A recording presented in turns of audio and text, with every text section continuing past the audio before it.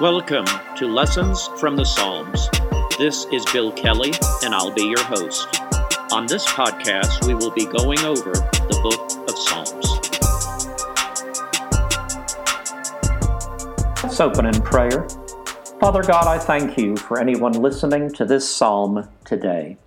Lord, I pray that you would reveal to everyone listening how much you truly love each and every one of them.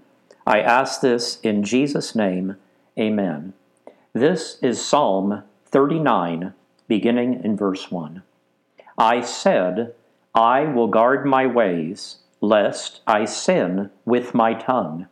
I will restrain my mouth with a muzzle, while the wicked are before me.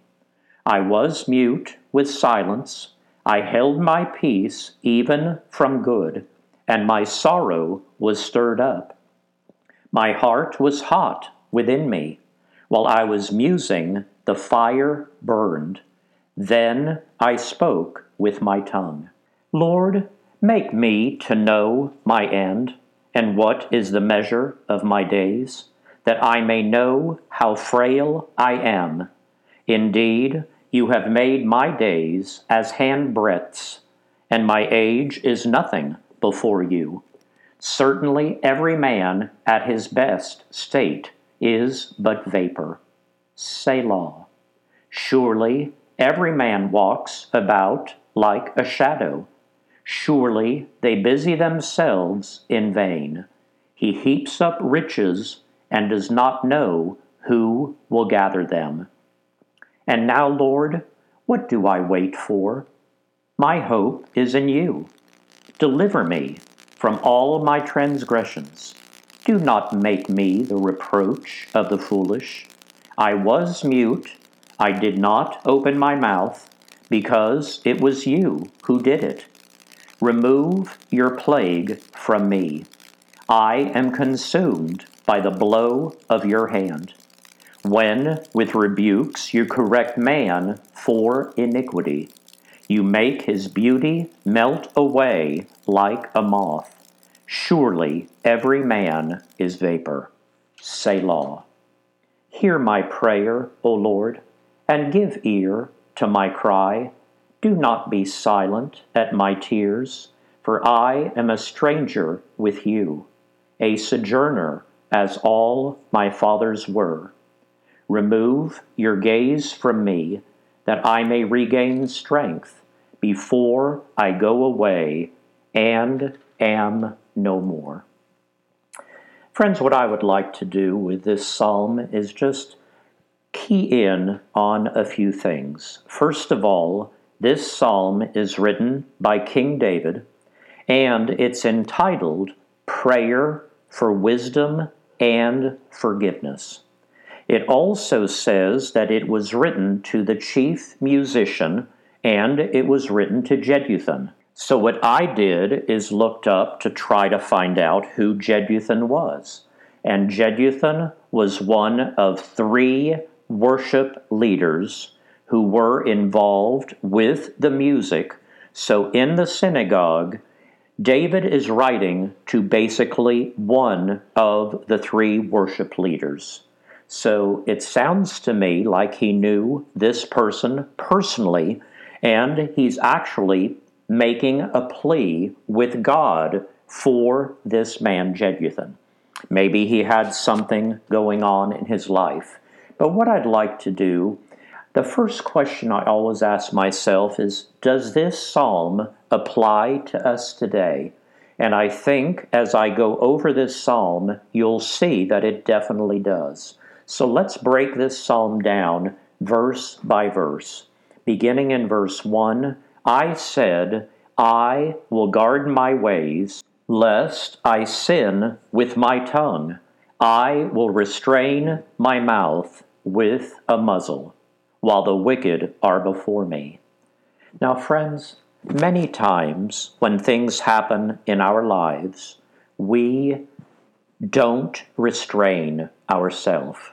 And David is setting a wonderful example for us here today. We can still learn from this one verse. When things happen in your life, don't overreact. Watch the words that come out of your mouth. It reminds me of Proverb 18:21 that says, "Death and life are in the power of the tongue, and they that love it shall eat the fruit thereof." Friends, many times, if we spout off and just say things without reflecting on what we're going to say, many times we regret our words. David is warning us, be careful, take your time, be sober, be vigilant, think before you speak. Verse 2, I was mute with silence. I held my peace, even from good, and my sorrow was stirred up. My heart was hot within me. While I was musing, the fire burned. Then I spoke with my tongue. Once again, I'm going to just piggyback off what I just said. This means he was a little bit heated inside. So something has happened in his life, and he's ready to explode. But it says, then I spoke with my tongue. In other words, he waited a little while and reflected prior to speaking. Let's go to verse 4. Lord, make me to know my end, and what is the measure of my days, that I may know how frail I am. Indeed, you have made my days as handbreadths, and my age is as nothing before you. Certainly every man at his best state is but vapor. Selah.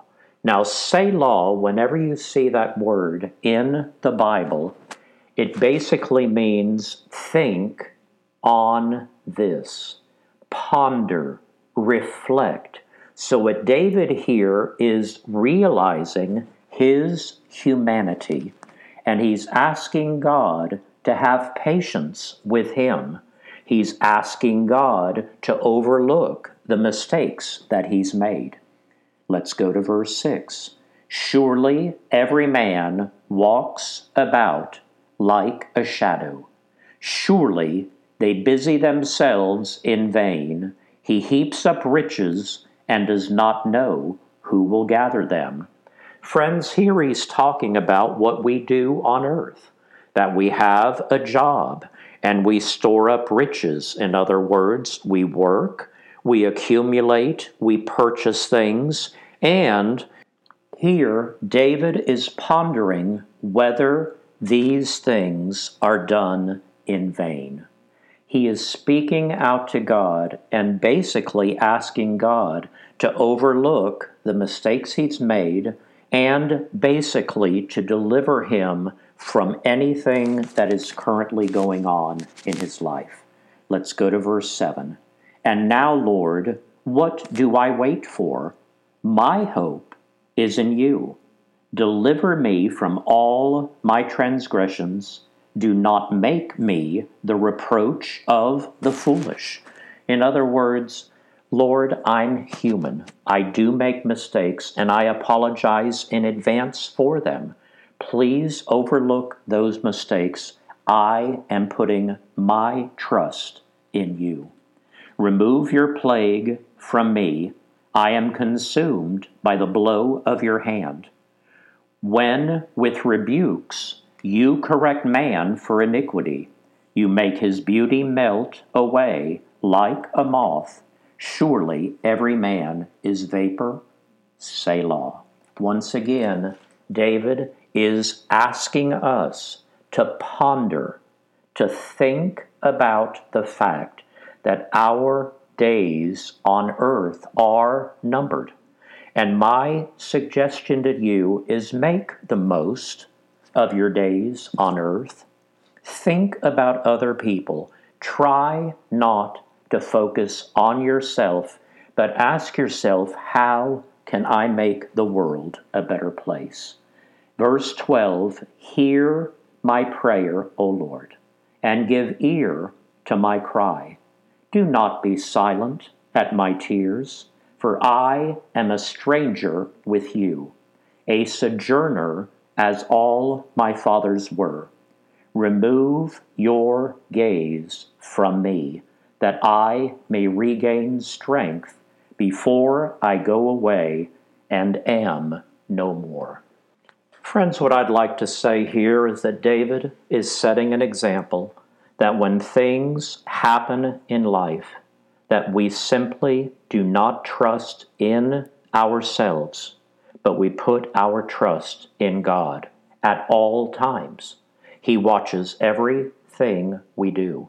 We're not going to be on earth for that long. Even if you live to be 100 years, in light of eternity, that is a brief time. Friends, please join me again soon as we go over Psalm 40.